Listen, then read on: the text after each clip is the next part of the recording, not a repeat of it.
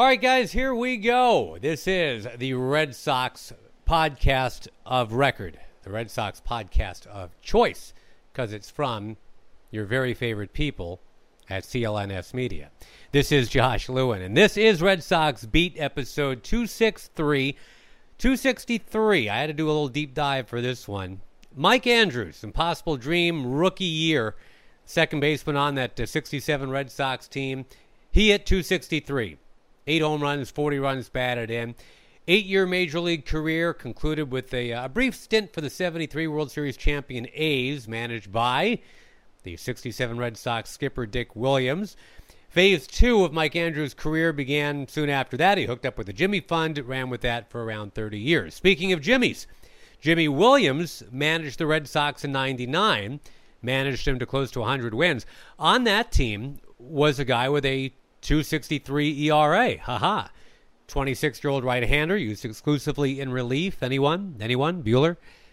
Derek Lowe, that's right. 74 games that year, 14 more than any other pitcher. He had 15 saves in '99. He had 42 the next year, and the year after that, pushed into the rotation. How about 21 wins? That is a fascinating story arc, and we'll have to table that for another podcast sometime. That would be a long podcast, one on Derek Lowe. First of all, the trade with Veritek for Heathcliff Slocum. The way he would make that frozen face when things were starting to go wrong, all glassy-eyed and shell-shocked. But he was a great setup man in '99, great closer. Then he was an embattled closer and a 20-game winner and the thrower of a no-hitter. He was a major disappointment. He was a major hero. Remember, he closed out the Oakland series. He was just so up, so down. A guy that fans gave up on a dozen times and then embraced a dozen times. So that's a different podcast. We got things to talk about right now because we are tiptoeing towards a season, a 60-game, hopefully 60-game season. And here's what we got on the pod today. Ian Brown from RedSox.com will join us to give us the very latest because he has been on site and I have not. And in our continued effort to let you get to know some of the new guys on the team, Josh Osich. It's tough to say 5 times fast, Josh Osich, but he is absolutely going to be part of this bullpen. Boise, Idaho native, Oregon State product for college. Hit UCLA in 2011. I'm just now forgiving him for that. Giants, White Sox, now Red Sox. 57 games last year, went 4-0, 4.66 ERA. And as we know, it's going to be very much about pitching depth this year, so guys like Austin Bryce and Josh Osich, they will be counted on heavily. Hey, meantime, just a quick reminder, there is no shortage of action finally going on here. Our exclusive bet partner, BetOnline Sports, they are making their way back. UFC, NASCAR, soccer's been leading the way. NBA is coming up. So if you're looking for something besides sports for whatever reason, they've got you covered there too. They've got hundreds of live casino games and poker tournaments. All the best props in the business. Go to BetOnline. Visit betonline.ag or use your mobile device. Join now to receive your new welcome bonus. Start playing today. BetOnline, your online sportsbook experts. So that should get you ready for our good friend Ian Brown. Let's go live, plausibly live, because he was at Fenway pretty much all over the weekend, and we're taping this thing on a Monday. He's just back from that. Let's go. Let's go to the Zoom call audio tape. As promised, Ian Brown, MLB.com, RedSox.com, joining us, trying to figure out what the hell is going on. I'm not anywhere near Fenway, but Ian certainly is. We're talking on a Monday after a workout/scrimmage kind of situation, I suppose. New normal coming along okay for you, Ian? I mean, beyond the mask wearing, social distancing, and just complete weirdness that we're in here. How's it going? Yeah, it's been doing fine here, Josh, honestly. I think the Red Sox have done a great job. Fenway Park, a safe place for all of us. They've done a really great job. What did you see today? Take me through, kind of set the scene, because I'm fascinated. I know you guys get a chance to tweet and take pictures on your cell phones and stuff, but it's not quite the same. So take me a little bit further inside if you can. Yeah, no, it's just the way the park is set up right now. They have the players are using the suites as their clubhouses. So, you see guys up there watching inter-squad games up on the suite level. It's kind of funny.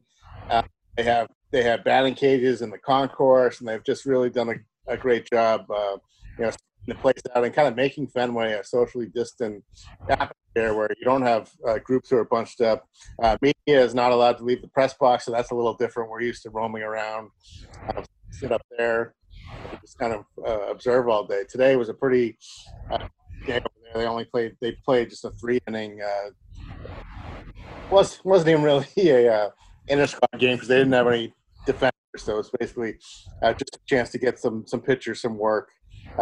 They'll go back to 6 or 7 innings tomorrow, more traditional inter-squad game. So just, hitters are getting their timing. Pitchers are getting pitch counts up. So just kind of like right now, I'd say we're kind of late stages of where spring training would be because you figure the season is going to start a week from Friday. So that's what, 10, 11 days from now. So what things do we still really need to find out here? I mean, we know that Mookie's gone. We know that David Price is gone and not even playing now. With what you're seeing, just when you look at this roster, what are the strengths? What are the weaknesses? Yeah, I mean, the strength, Josh, is the offense. They have a very good offense, even without Mookie Betts. What they need to figure out is who's going to pitch. I mean, Eduardo, if you could have picked one player on the Red Sox that you didn't want to get the coronavirus, Eduardo Rodriguez would have been at the top of your list, and lo and behold, he's got the coronavirus. So this pitching staff was already thin as it was, with a front three of Rodriguez, Evaldi, and Martin Perez, who was no sure thing himself. So now it's like you have Erod is in quarantine or whatever. We don't know when he's going to come back. So you have Nathan Evaldi as your opening day starter. Then you have Martin Perez as the number 2 guy. Ryan Weber, who a lot of people have probably never heard of, is your 3 guy. Brian Johnson as the 4th starter. And then you go with an opener in that 5th spot. So really a lot of question marks with the pitching. Does this team have enough pitching, even in a shortened 60-game season, to kind of be a contender? And that's I think they're going to be creative in the way they use the bullpen. They're going to be relying a lot on the bullpen.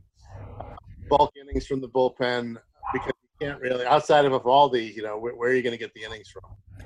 So guys like Marcus Walden, Colton Brewer, I mean, we saw them for maybe an inning and a third at a time last year. They, to my knowledge, I mean, it really would behoove them to go 2 or 3 innings this year. Are they able to build up to get to that?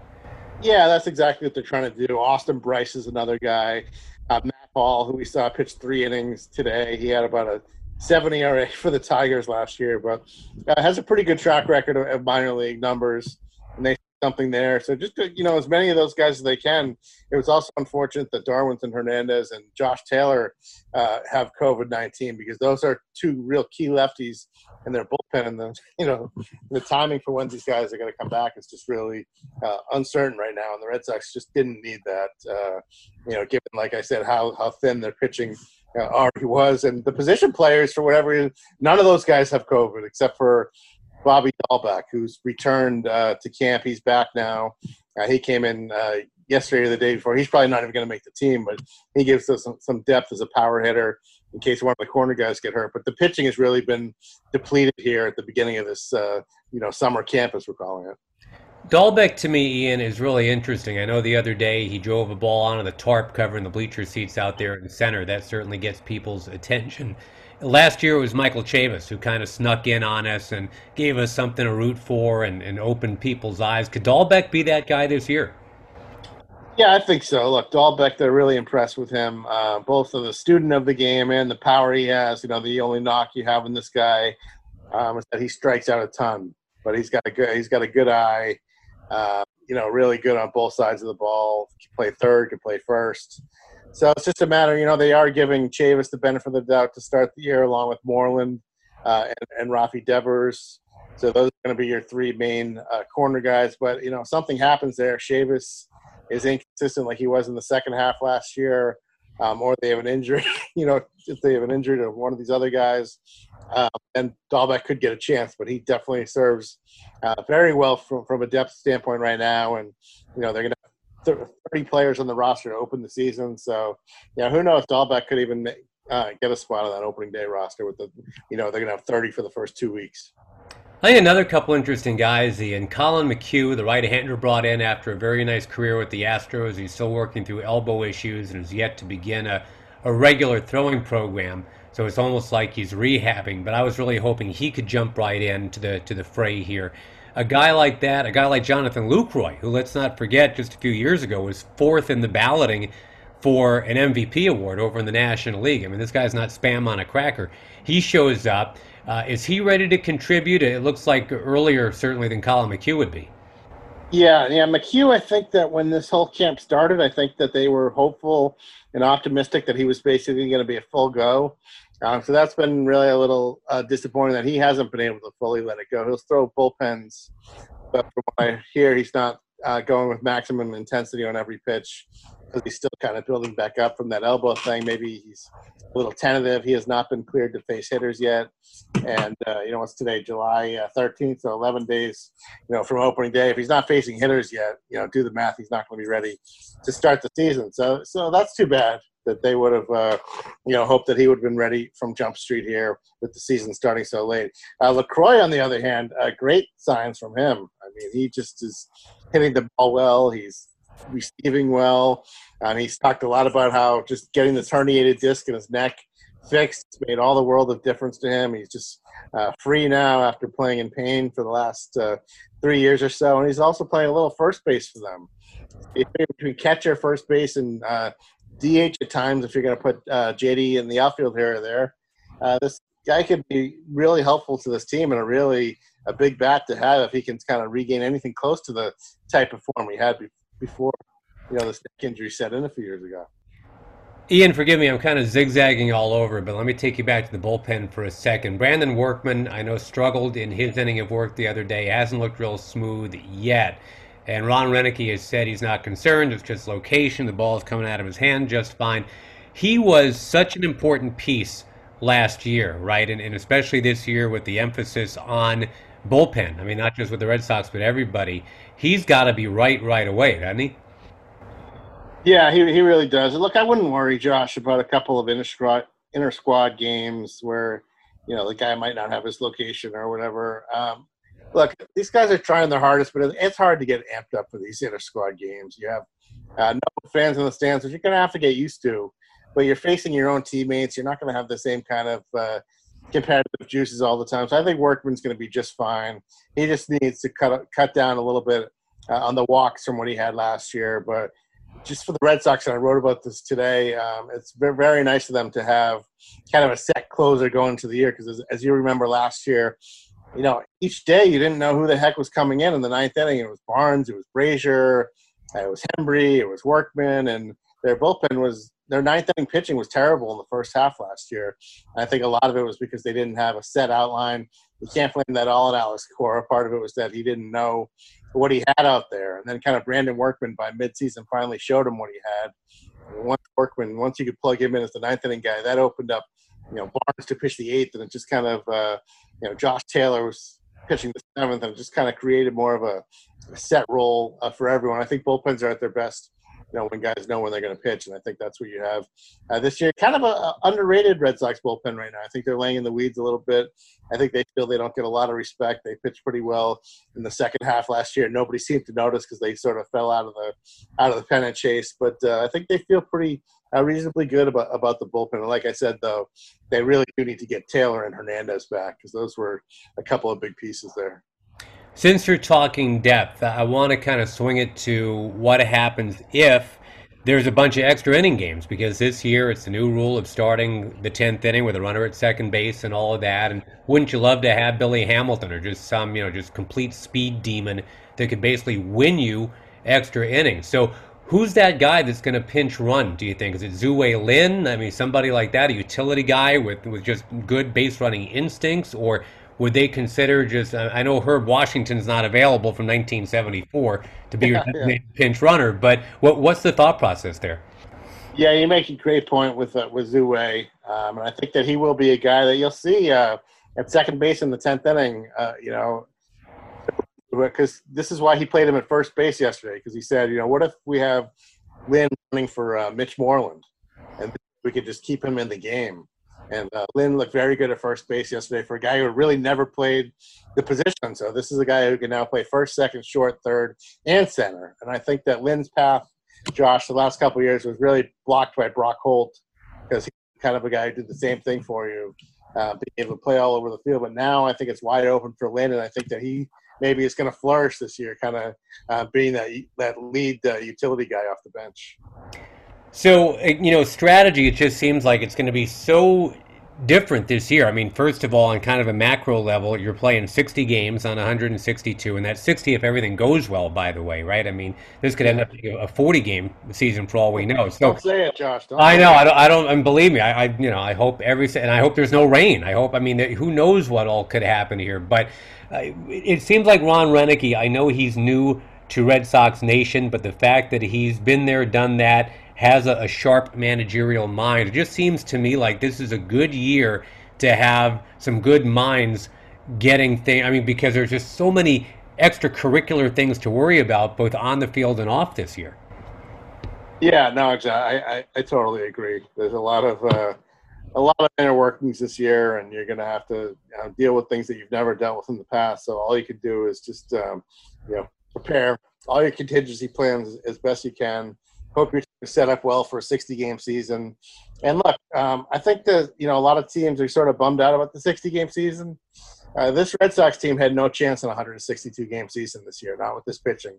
I think they feel, Josh, just kind of reading between the lines, talking to them, they think maybe they can surprise some people this year, kind of catch lightning in the bottle, be that team that catches lightning in a bottle in a shortened season, a sprint rather than a marathon. And I think the Red Sox think that they're laying in the weeds and could maybe be better than people expect this year. One unfortunate byproduct of everything that's going on, and I'd like to get your opinion on it, just in general, the minor leagues, we'll never see them like we saw them again. I mean, we know the landscape is going to change significantly. There's a financial crisis here.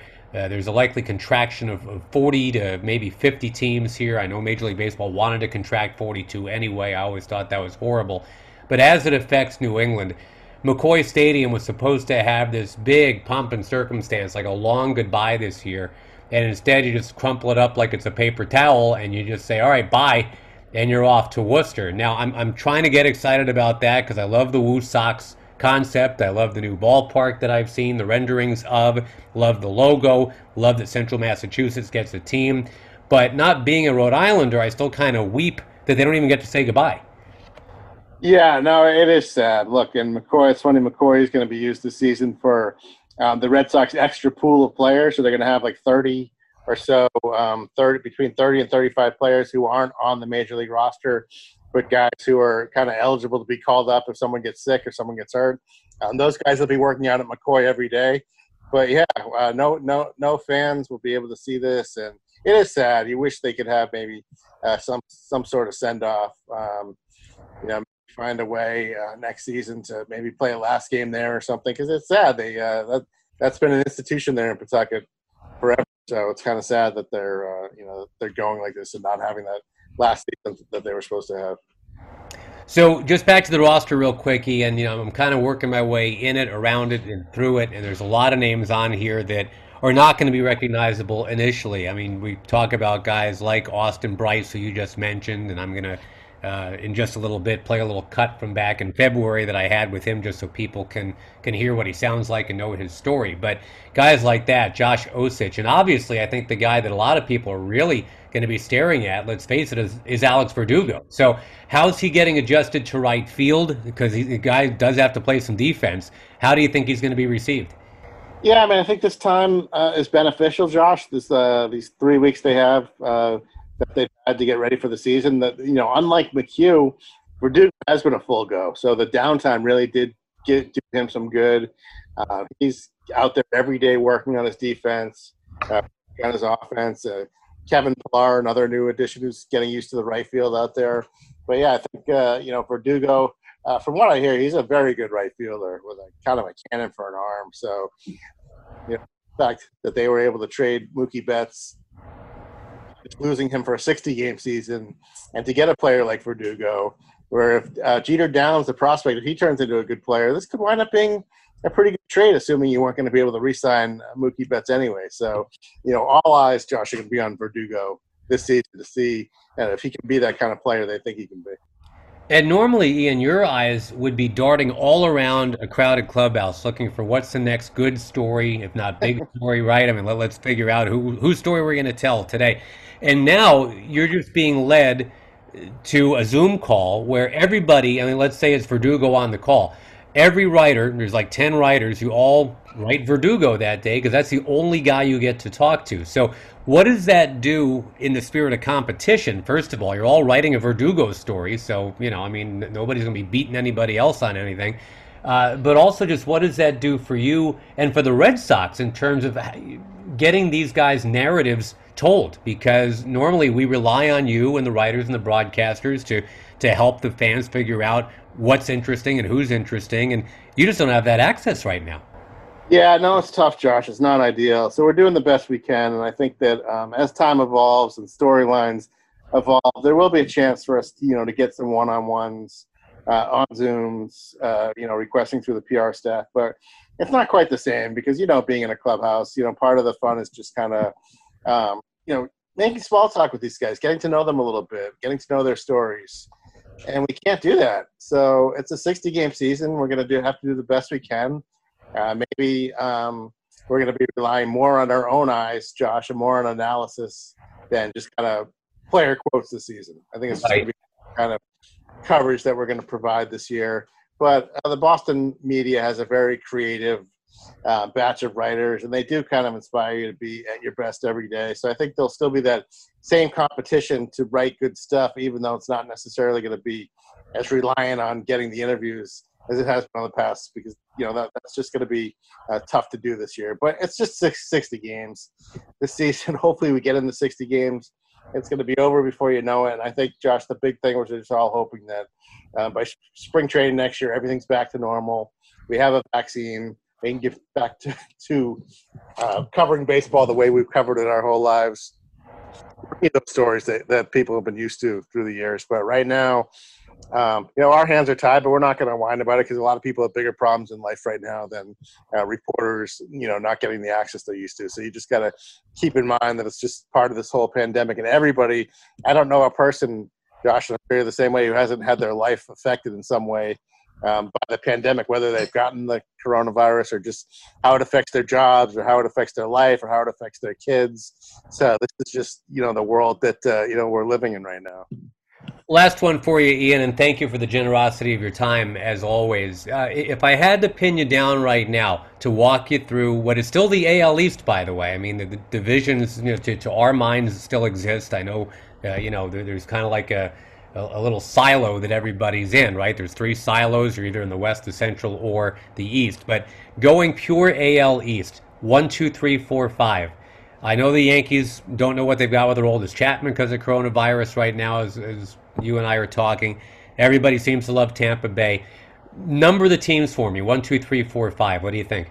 Yeah, Josh, I'm going on the Rays to win this thing because this just seems like their kind of year. 60 games, they can be even more creative and innovative than usual. And the one thing we always said with the Rays was, it's hard to make what they do work over 162 games. But give them 60 games, and I think they're going to be dangerous. I'll go with the Yankees second, the Red Sox third, Toronto fourth, and Baltimore a distant fifth. Ian, always a pleasure, my friend. Thank you for getting the info to us that you're able to get to us. Keep masking up and staying safe and spreading sunshine, and we will talk again, hopefully within 3,000 miles of each other next time. Would be great. That sounds great, Josh. Always good to talk to you. Thanks, pal. All right, man. We'll talk to you soon, okay? Okay, you bet. Thanks for your time.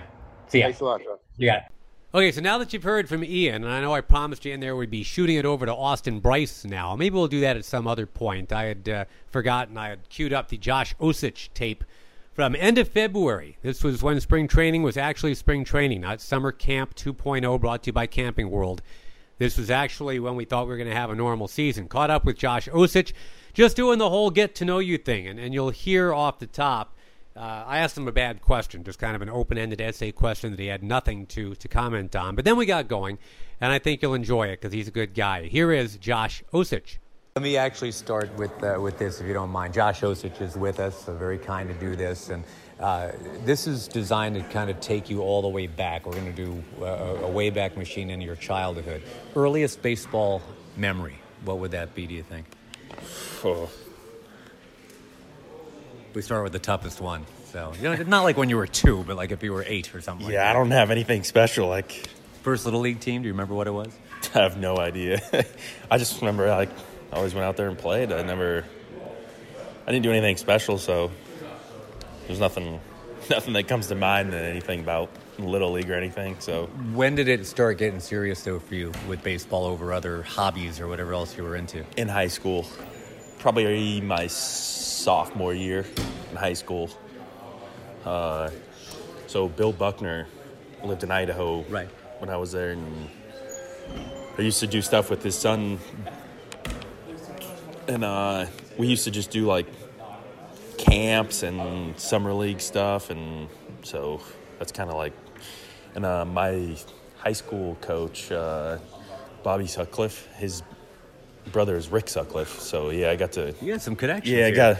got a few. So yeah, it's. Well, let me go back to Billy Buck, because obviously Red Sox Nation, quite the roller coaster. They loved him, then they hated him, then they got to love him again. What did you know of his legacy when you first got to meet him? Obviously that play at first base, but that's really not who the guy was. Guy had like 2,800 hits in his career, and one of the best hitters in the game. And I saw this stat probably like a year ago, and it said that he had never struck out like more than like once in a game. So it's insane. Yeah, it's pretty crazy. So that's pretty cool.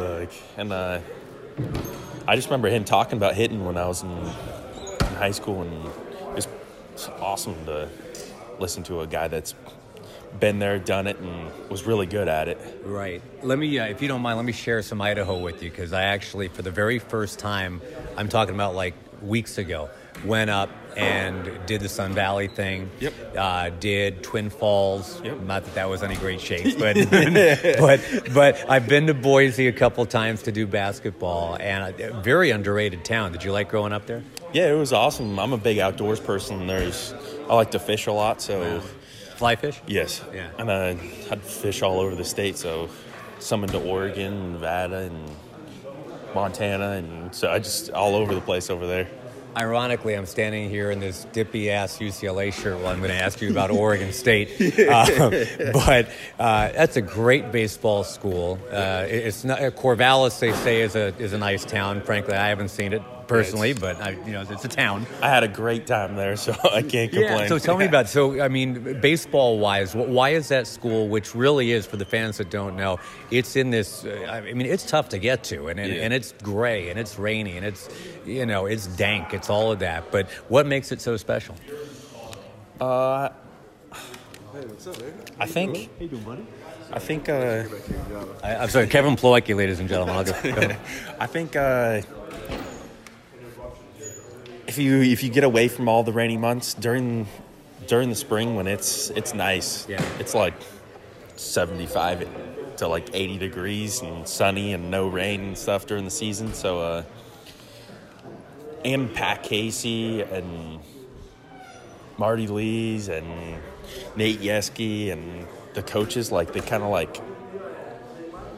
I wouldn't say we had the best talent when we were there, but they got everything out of us. Yeah. They found a way, and we competed, and it was basically all the Northwest kids. If you were from that area, you wanted to go to that school. For sure. So it kind of set like a culture, and if you were from the area, Northwest area, you wanted to go to there. And guys like Conforto would come up from other places. And they started getting guys from Northern California, so we started getting guys from all over the place. All right, and I swear I'm not trying to be an agitator, but what did you do for fun at that place? Were you in the Greek system? I mean, was it? Nah, I went fishing.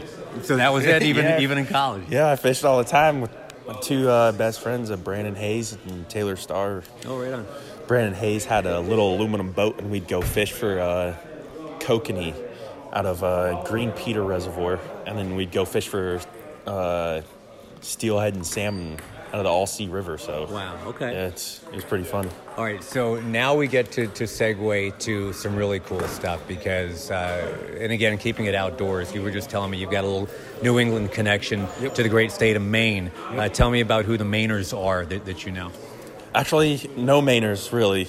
My wife was born in Andover, Massachusetts, and her dad's from Medford, and then her mom's from Watertown, so they live up in Maine also, and we live up there now, and my wife got her doctorate degree at University of New England in Saco, Maine. So, yeah, we have a little connection. Brother and sister-in-law live up there too. So, there's a little group of us.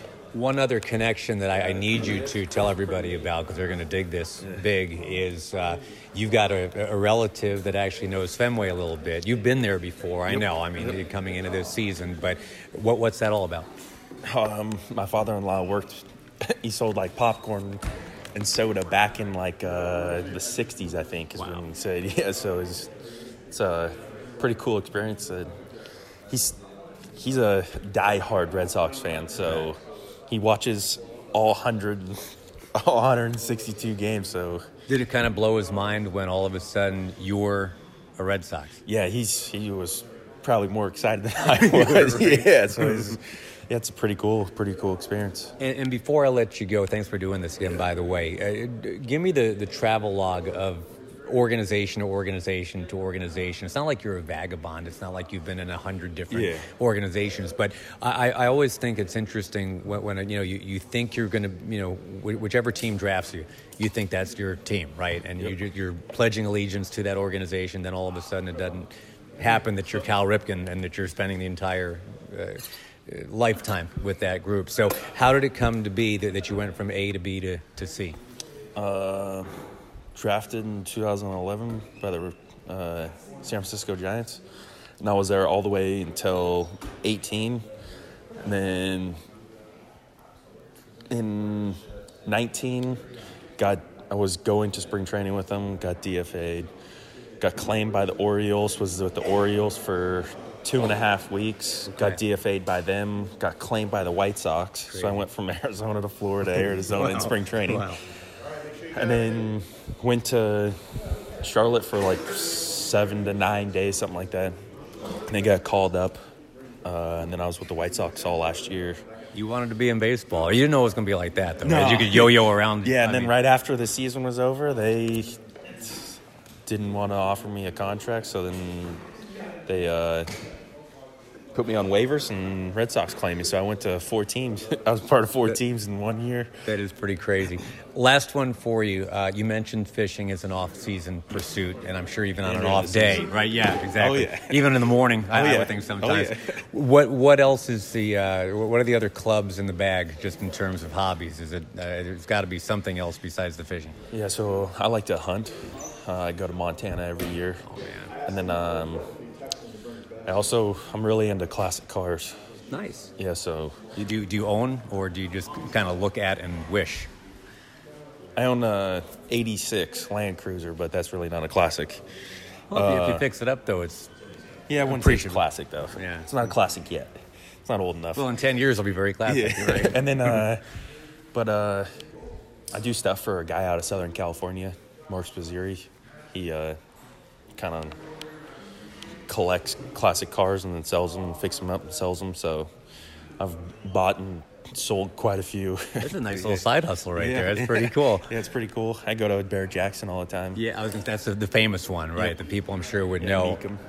And so is that, I mean, if baseball wasn't a thing, I mean, and someday, right, I mean, 20, 30 years from now, whatever, I don't know if you have designs on coaching in 20 years or whatever, but could you see the classic car thing and fishing and living happily ever after, and the Josh Osich story is pretty much complete at that point? I would say just fish. Yeah. Don't even need the car. Yeah, I like the cars and everything. I don't know if I'd want to do that as a job, though, so maybe as a side thing, but not as an everyday thing. So. Well, this job, we're so glad to have you, buddy. Thank you. Welcome. Appreciate you. Yeah, thank you. And I'm going to totally wear your ass out by showing you. This literally was like a week ago, but Sun Valley was the shit. It was awesome. So cool. It was so cool. Oh, yeah. I mean, what do I do with the other ones? But, yeah, I mean, you've been there, obviously. You know it. It's I couldn't believe how beautiful it was. It's. Oh, here you go. We have, there's elk there. Yeah. We have I think it's 9 ski resorts in Idaho, so. Fell off the damn snowmobile. But, it was great. We had such a good time. So fun up there. Oregon State going to be great again this year? I haven't really been following that much this year. All right, thanks so much to Josh. We'll continue to give you some of these on the podcast every week here, getting to know some of the younger players and newer players on the Red Sox, as we all click into gear here for 2020, however bizarre it may end up being. But at least there's a 2020 to talk about. Wear your mask. Stay safe. Let's have some baseball. Let's all be good to each other, right? As they said in the Will Ferrell movie about the ABA, you guys remember that one? About the Flint Tropics. What was Will's catchphrase? Everybody love everybody.